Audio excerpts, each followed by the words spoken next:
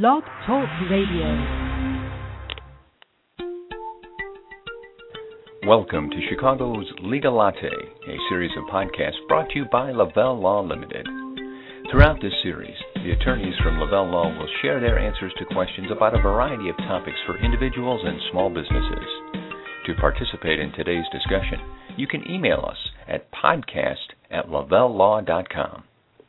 And as I say, welcome to you now. We're finding ourselves in the second week in April already, and as we all know, that means we are right in the middle of tax season.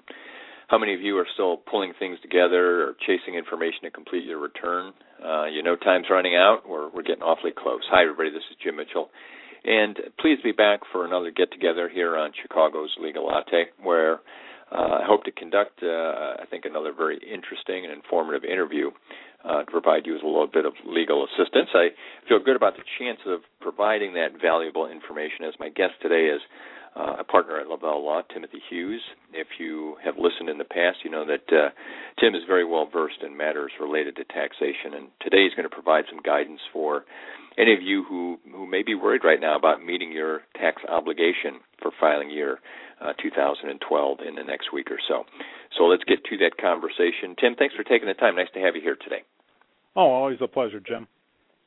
So as we get started on the topic here, let's address those people that are referred to in the introduction just a minute ago. If people are, in fact, running up against the deadline next week and they're concerned about getting it done, first of all, just in general, there's always the opportunity to file for an extension. Is that correct?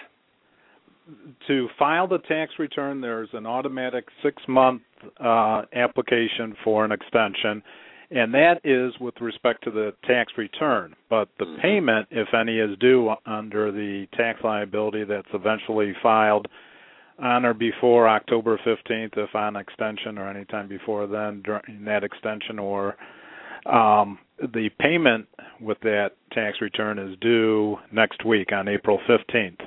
So okay. That's a very good distinction, is that you can certainly take the time if you needed to get the return done, but if you think you're going to owe, then that doesn't get delayed. Correct. Okay. So if someone, I think we've talked about this in the past, many people feel that pressure, they don't think they can pay, and frequently what they'll do is just not file the return, and that just makes the matter worse. Right. I tell people, at least on a monthly basis, that I think the ostrich defense, as we call it, is the best way to avoid a problem. And if they have a $10,000 tax bill on April 15th, by failing to file, they're going to have that jump up to $12,500 in a matter of about 5 months. The IRS assesses different types of penalties, a failure to file and a failure to pay. Both max out at 25% of the tax, which on a $10,000 bill is $2,500. The failure to file clicks along at 4.5% per month from April 16th until it maxes out at 25%. So in a 5-month time, it's going to be maxed out. Filing the return eliminates that possibility of that penalty being assessed. The failure to pay clips along at 0.5% per month. So it's counterintuitive to think, oh boy, if I don't file, if I don't have the money, and the best thing to do is not file and wait till I have the money. No, file and avoid that penalty, and then, as we'll discuss this afternoon, there are options for you on that bill that's looming out there. Okay. Well, let's talk about the process. As we've said, we're talking about people who probably cannot pay some or all of the amount they owe, so they go ahead and file. What's the process then to file without making the payment? Is there an additional form? Do they make a partial payment? What do you suggest, and how do they go about it? Well, it's really up to their cash flow or their discretion. The 1040, whichever version, has to be filed on or before April 15th or shortly thereafter if under an automatic extension, or even if there's not an extension, get it filed. Whether a payment accompanies that tax return or not, that's up to the taxpayer. There's different approaches depending upon the taxpayer's kind of cash flow. If they know they've got some limited resources and a steady income stream, they could seek to establish an installment agreement with the filing of the tax return.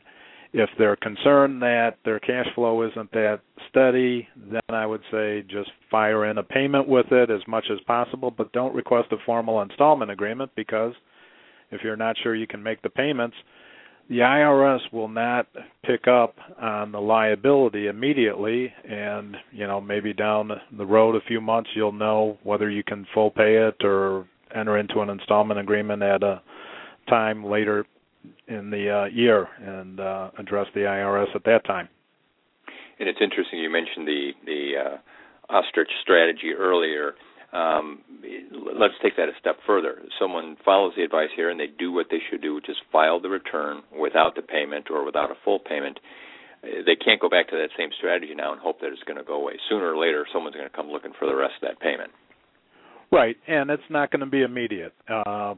We think the IRS, with their computers and everything, is state-of-the-art, and if you file your return on April 15th, on April 16th, you're going to get a phone call saying, hey, where's the $10,000 check in our example?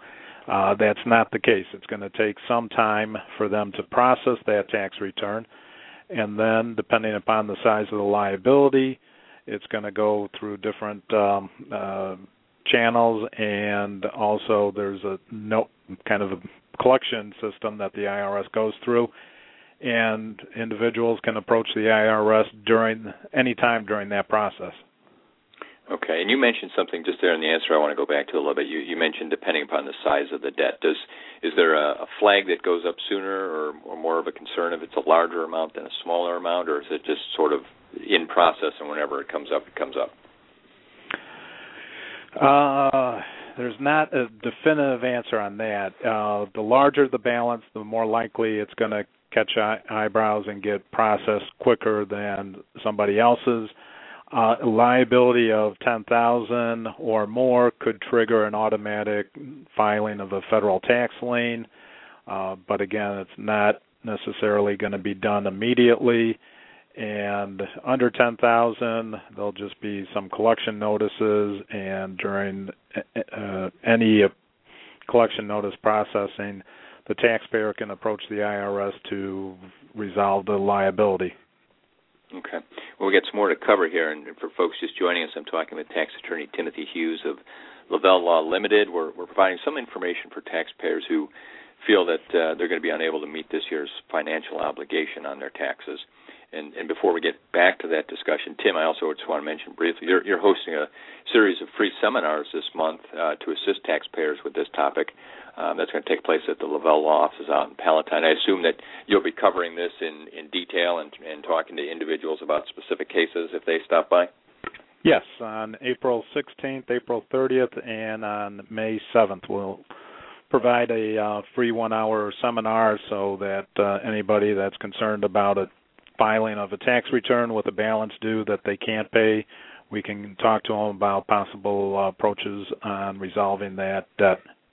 Great. Well, I'll provide a phone number for people to call about that before we wrap up here. But let's get back to some of the details now, since we've got you at the moment. I thought I had seen somewhere along the line recently, and maybe it was in some of the preparation for that seminar, that if you're in the situation for 2012 where you can't pay the taxes and you go ahead and file and work out whatever solution you can to follow up, is there sort of a detriment there? Is there a problem if you already have taxes that you owe from previous years?